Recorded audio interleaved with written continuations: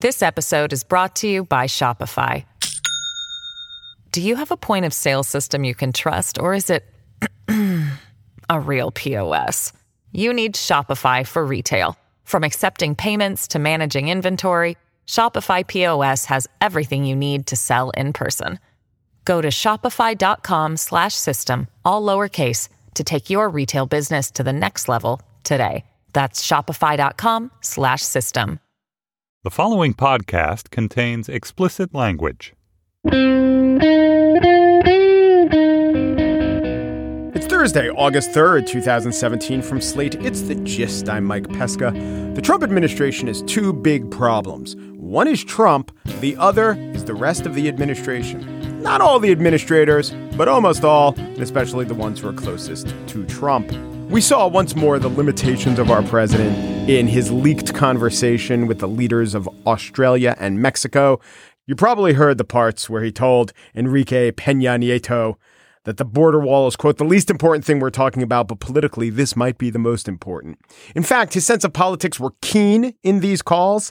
He frequently told leaders that breaking promises will make him look bad and that being forced into actions that contradict his campaign rhetoric, like taking in Australian refugees, will kill him. But he also had some disassociative moments, like, what's he talking about?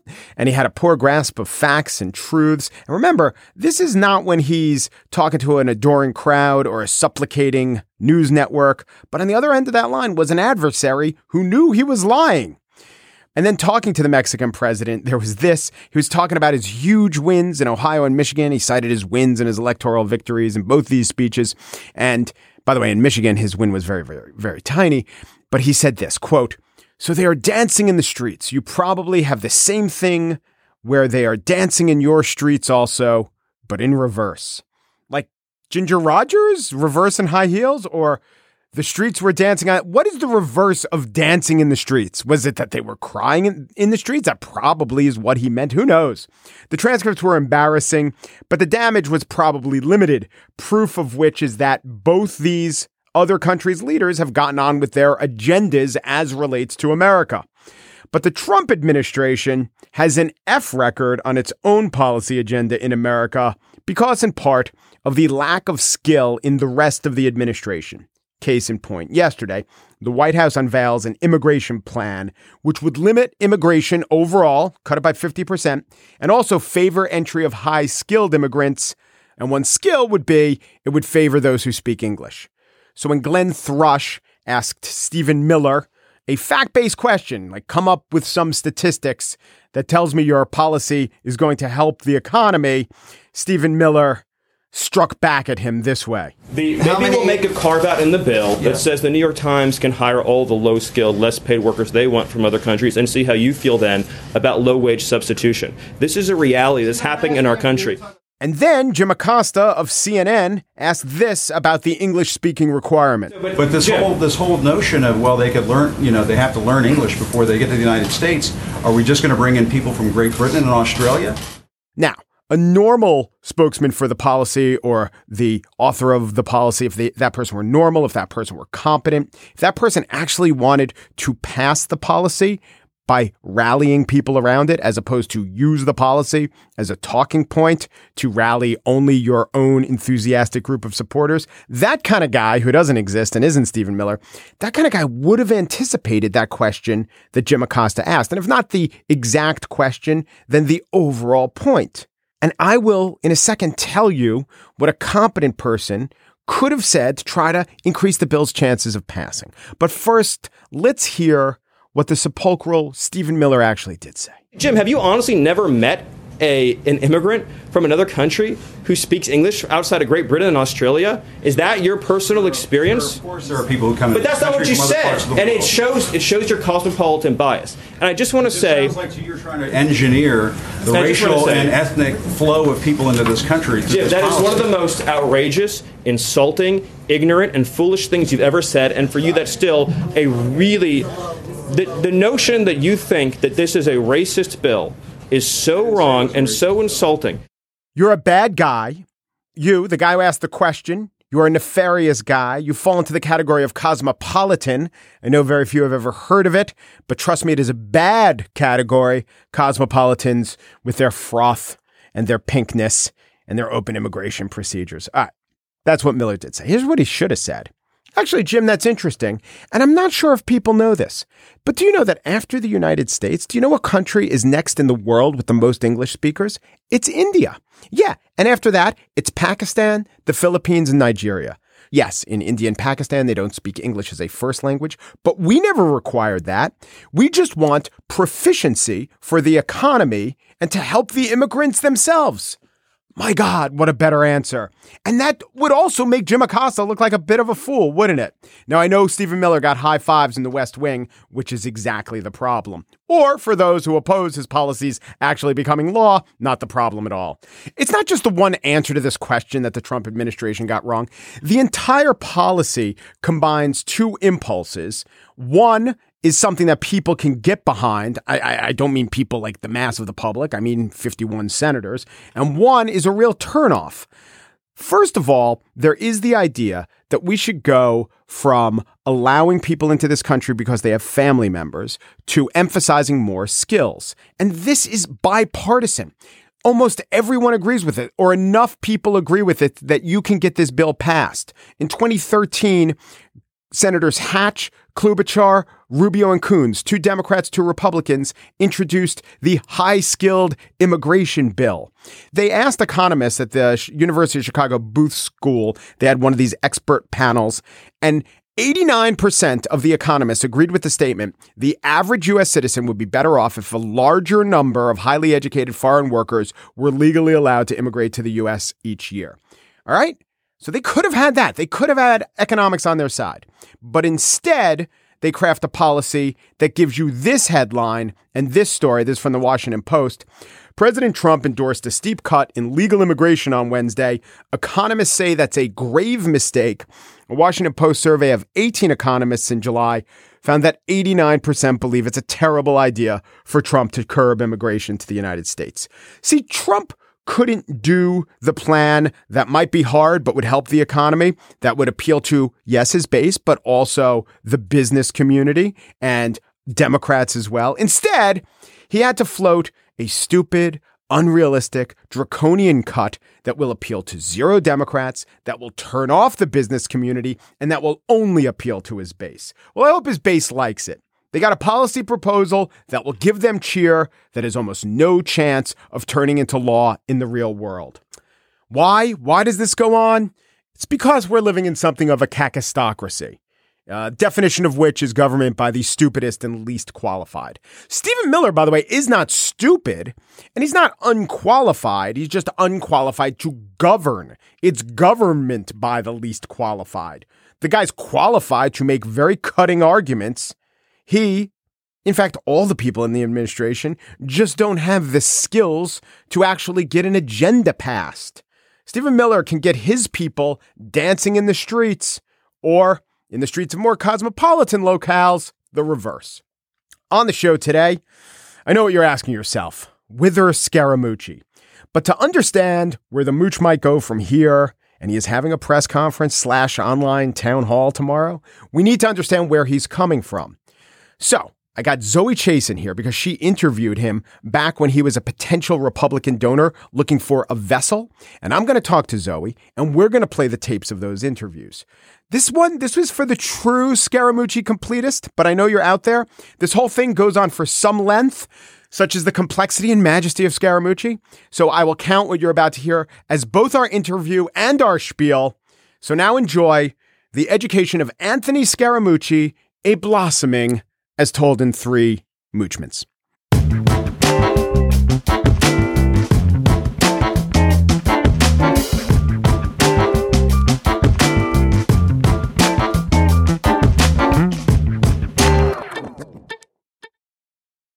This episode is brought to you by Shopify. Do you have a point of sale system you can trust, or is it a real POS? You need Shopify for retail. From accepting payments to managing inventory, Shopify POS has everything you need to sell in person. Go to shopify.com/system, all lowercase, to take your retail business to the next level today. That's shopify.com/system. And now the spiel. And this is a special kind of spiel. It's me and my friend Zoe Chace. Hello, Zoe. Hi, Mike. And so when we talk, Zoe, I think like a lot of America, we've been talking about one thing, one guy lately, and that guy is... Anthony Scaramucci. Sure, of course. How could we not be? I had my run-in with him. We debated the Leviathan on MSNBC, as one does. But you had more of an extended exposure. Tell me a little bit about that. I went to Scaramucci's Midtown Club, which I'm obviously not going to mention here because that would be indiscreet. I was trying to do a piece on donors, people who are giving to Republican candidates, and Scaramucci struck out twice. Yes. Because at first he supported Scott Walker. Yes. And then he worked his way up from Scott Walker because Scott Walker dropped out really early to Jeb Bush. He had just come from his trainer and he was feeling really good about stuff. And he had like blueberries with almond milk. And he was like, I'm, a superhero. This is all. I only need 2 hours of sleep and almond milk to survive on. And then I met up with him at his office a second time after Jeb Bush dropped out and he was in a reflective mood. And so that's when I really got an impression of him. And is that what we're going to hear a little of? Yeah, because I never aired this interview because I couldn't get an interview with him after that because then he was on a fast track to Donald Trump. When I interviewed him, I just want to say it was March 2016 and he was not feeling good about the prospective nominee of his party. He was also, feeling kind of, I don't want to go so far as to say chastened because that might mess up his brand. Yeah. But he was at least willing to reflect on going 0 for 2 and maybe he was missing something about the electorate and maybe insofar as that goes about himself. Okay, so with that in mind, here's what I want to do. We'll play selected excerpts of your talk and the idea is to understand where Scaramucci is going. And he's doing this press conference tomorrow, and we're all really excited to see if Scaramucci is going to be some sort of shadow communications officer. Could be very exciting. But to understand where he's going to go, and I think that's where we'll end up, let's understand where he's been. So you take us to March. Hit it. What I completely missized, and I may have mentioned this to you in the last interview about elitism and whether or not you're an elitist or whether you're insulated. Did we go over that together? Yeah. So for me, what I've discovered is you want to work on Wall Street. You want to start at Goldman Sachs and deal with wealthy individuals, and you want to create your own business that deals with wealthy individuals. And then you want to go into the hedge fund business that deals with endowments and institutions and wealthy individuals. You start to insulate yourself from the rest of the population, and then you become an elitist. Okay. And so for me, I guess there's some level of self-awareness in here, at least I hope there is. I grew up in the middle class, and so now I'm discovering that I'm out of touch with what's going on, the palpable pain in the society, and so I've got to return to that. That's really interesting. Let me just make sure I understand what you just said.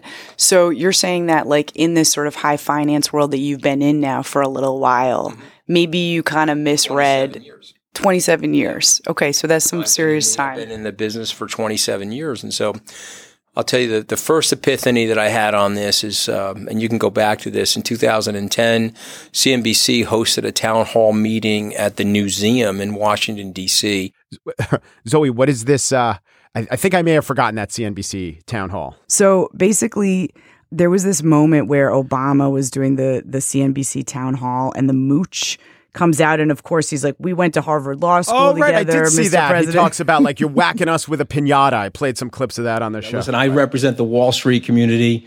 We have felt like a piñata. Maybe you don't feel like you're whacking us with a stick, but we certainly feel like we've been whacked with a stick. So, and he kind of said it over and over again. Yeah, I like that line. And it was, he was quotable then, back, and remember, Scaramucci supported Obama. He was an Obama supporter in 2008. He was an enthusiastic supporter, I think kind of because of the Harvard Law School connection and not for another reason. Yeah. But still. And then he goes on, he gets mad at Obama on national TV. And then Jon Stewart picks it up, does this great riff on that, obviously. When are we going to stop whacking at the Wall Street piñata? I don't know. Maybe when the candy comes out. How about that? Okay, and then and so Scaramucci talks me through all this, and then he tells me about sort of the aftermath of appearing on The Daily Show in that clip? All of that was fine. And then one of the things you should never do if you're a public figure is read internet screeds about yourself if you're a public figure. And so I started reading internet screeds, and somebody on the internet said that I was a complete out-of-touch Wall Street elitist.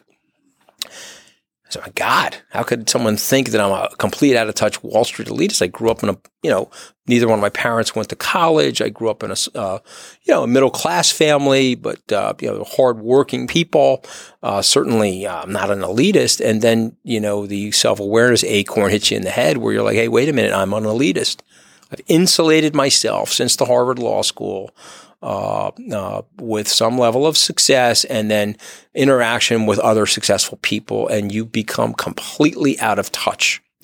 And so I try to get back in touch, military projects, working with the military, teaching entrepreneurship in indigent neighborhoods, and trying to get— Like un-isolate yourself, basically. Un-isolate yourself. Okay, so I really thought I was un-isolating myself from 2010 to 2016. But where I've completely missed the boat is the anger in the society. So, Zoe, this is useful. It seems like you could look at him as an opportunist. He knew Obama, so he was for Obama, and then he was for Scott Walker, and those guys have totally opposite policies, worldviews, everything else. So he just wants to be close to someone. But I also, and by the way, here's a guy whose total life trajectory was changed after Jon Stewart made fun of him. Just let's note that. But it does seem that for wherever he was or wherever his self-conception was, you still have to reckon with, embracing Trump is a little different than embracing Jeb Bush. It seems like an order of magnitude different. So how do you explain that? I mean, I can't, far be it from me to speak to what was in his heart at any moment, right? Because we have only met twice, and it was probably for a total of an hour. But I'm going to give my opinion anyway about what he was really thinking. So he obviously, he likes to be a winner, and I liked this thing that he did. It was like he found this role for himself with Trump, almost like he hadn't quite fit in the other scenarios. He's not really like a Jeb Bush. He's not like President Obama, really. He's Scott Walker. They seem like completely different. I mean, especially if you checked out Scott Walker's Instagram. But he found this spot. Like shots of eggs he ate that morning. Yeah. No, Happy National Milk Day. Yeah. It's actually really good. But with Trump, he started playing this role, the repentant globalist, where he was both like, I'm so rich and I'm so working class, and I need to atone for this. And I haven't seen anyone else play that part. I haven't seen Jared Kushner be like, yeah, I was all about the money, and I inherited a bunch of money, and I'm a rich guy, but I've clearly come so far from, my grandparents who are immigrants, actually Holocaust refugees. I haven't seen anyone else play the repentant globalist that Scaramucci found to play. That doesn't mean he was a repentant globalist. Right. He still threw a huge party at Davos. But I think he saw, a unique, a hole that needed filling. But it seems to me that this shows a little bit of the brilliance of Scaramucci. He's positioning himself in a way that settles his own cognitive dissonance, yet also appeals to Trump. Right. He did say this thing about Trump to me. Yep. This was back before he decided to support Trump, that I actually thought was astute analysis of the sort of obvious flaw that Trump had, which was, why I think a lot of people thought he couldn't win the election. This sort of utter lack of empathy that he had, not to everybody in the society, but to a large swath of the American society. And the way Scaramucci talked about it, I actually thought it was a really nice point. I'm going to speak very candidly. He was not my first choice. He obviously wasn't my second choice. However, I'm a Republican, so I might be inclined to do it. What I'm upset about with Donald Trump, and if he was sitting here right now with us, I would say, Donald or Mr. Trump, you talk like and you act like a person that's never been discriminated against. And so if you're going to run a country that is a polyglot and has a lot of ethnic groups and has a lot of there's a browning of the country. When my grandparents got here, there were signs in the store shops that said Nina, Nina. And that meant no Italians need apply. You're not going to get a job here if you're an Italian. And the Irish would tell you that also meant no Irish need apply. So Donald Trump talks like a guy that's never been discriminated against. He's never felt the sting of that. Okay. And so unless he's going to dial that back, he's going to moderate that, he's going to reject that sort of divisiveness, I think it's going to be very hard for people to support him. I think people will disaffect from the party. I think the party will have effectively almost broken up before our eyes. There'll be a breakup and a restructuring, a bankruptcy of that party, and a subsequent reformation of that party. I'm not sure exactly what it's going to look like after this, but unless he's going to be a unifying figure in the party, and he's going to be able to knit together that coalition, I see the party losing the election. And by the way, I am a student. He had a podcast for a while, and it started off being TMI, too much information. And somewhere around episode, 12, it switched to the motivation inside. You could still call it TMI. Different set of, it's like KFC. I don't know if there was ever a period where TMI didn't stand for anything, and then it got rebranded like, KFC. But he's a rebrander. We know that he is, and the whole idea about being repentant and eating his blueberries and almond, but like taking his licks, that is part of stuff he always talked about on the podcast. If you're listening to this for the first time, I'm really trying to invite guests on that are going to be unvarnished and talk about their success and failures and talk about the real world, how the real world works, as opposed to the sanitized, glossy magazine story or whatever. Sometimes some of the people in our businesses, we both know, they get to be successful and then all of a sudden they forget how they got there and they want to pretend that they did everything right.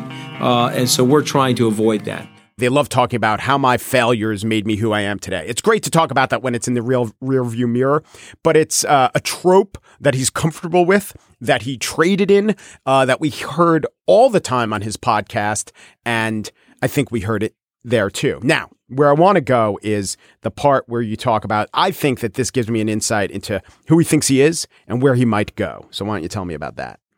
So at the end of the interview, it's like, what are you going to do next, right? You're 0 for 2, and you've explicitly talked about how you don't think Donald Trump is the future of the Republican Party. Right. So you don't necessarily want to back him, even though you think he has this insight into, whatever, the working man. And so I ask him, basically, what are you going to do next? And he makes a solid point about New York. I'm sitting around. I've got my feet up on a Chase lounge. Okay, I have the luxury right now of I think my establishment street credibility is there. I backed Walker, he's a member of the establishment. I backed Governor Bush, a member of the establishment. Like I said, if Donald Trump becomes the nominee of my party, I'm a team enough player to help Donald Trump, provided that, okay, there is some level of recommunication and some level of moderation about certain things. What I will not be, because I am a student of history, I will not be part of a movement that's anti-American. I will not be part of a movement that's racially charged or racially divided or discriminatory. I'm not going to be part of a movement that that doesn't, for me, connect with and is congruent with how I see America. But I don't see Donald Trump like that. Now, I could be wrong about Donald Trump. Who knows? I see Donald Trump as a New Yorker. Okay, and I know the guy for 20 years. So what do New Yorkers do? They tend to overtalk, like I'm doing right now on this radio program. They tend to over-emote, and they probably say a lot of things at times that they don't really mean. And at the end of the day, he's probably a lot more common sense oriented than he's being caricatured as. Okay. I think what this tells us is he's going to position himself as trying to help the parts of Trump's agenda that he talked about a little bit earlier. The I'm a rich guy and now let's make some others rich, the repentant globalist part. But I do think we're going to see him maybe make explicit points and sometimes, I don't know, tell me if you think this is possible, but sometimes build his own brand by repudiating the most either racist, xenophobic, or ignorant parts of what Trump says.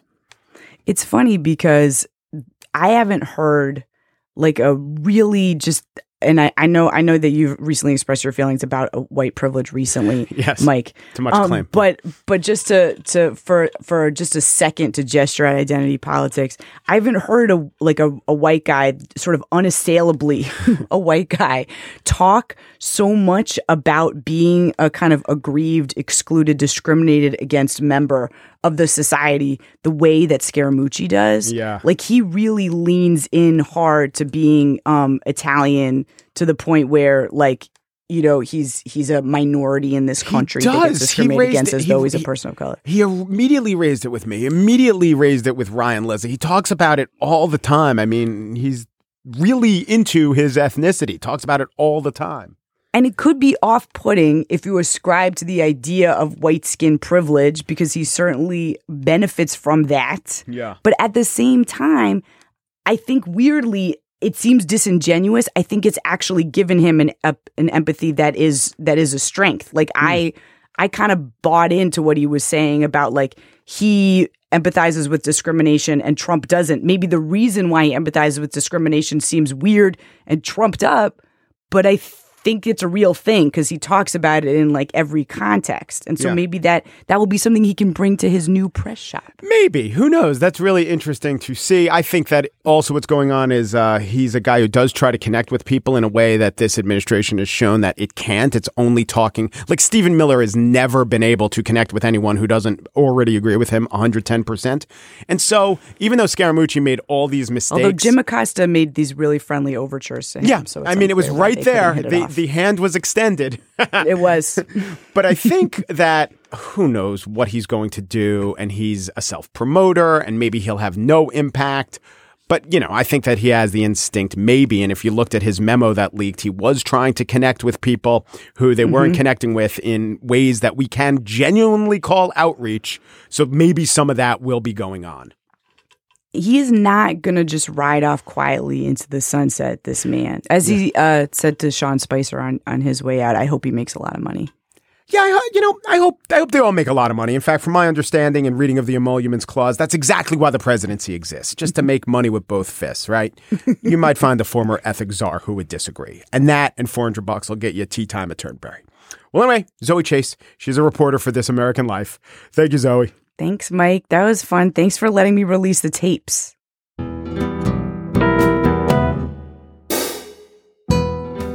And that is it for today's show. The Gist was produced by Mary Wilson, a great producer, but she is not one of those wonderful people who go on to work for the local milk people. Gist producer Chris Berube is vacationing in Canada because New Hampshire is a drug-infested den. Steve Lichtai, executive producer of Slate Podcasts, is among the people who say, well, but the United States is large. And then you call places like Malaysia, Indonesia, and you say, you know, how many people do you have? And it's pretty amazing how many people they have. The Gist. Hold on. I got Malaysia on the phone. Hello, Malaysia? Yeah, is this the country of Malaysia? How many people do you have? No, from what I understand, this is how Google works, because I Googled your phone number and I decided to give you a call, Malaysia. Okay, how many people? I don't know. Look out the window or something. Okay, you're going to Google it. That's good. Are you sure you could trust the number and you're not just hearing from a 400-pound guy on his bed? Well, it's true. That's true. You are Googling from Malaysia. They're bound to have an accurate figure. Go ahead. Oh, you got 31 million people in Malaysia. Well, that is the same size crowd as the inaugural. Thanks, Malaysia. And that, ladies and gentlemen, was the Bob Newhart School of One-Sided Phone Call Comedy. Peru, de Peru, du Peru, and thanks for listening.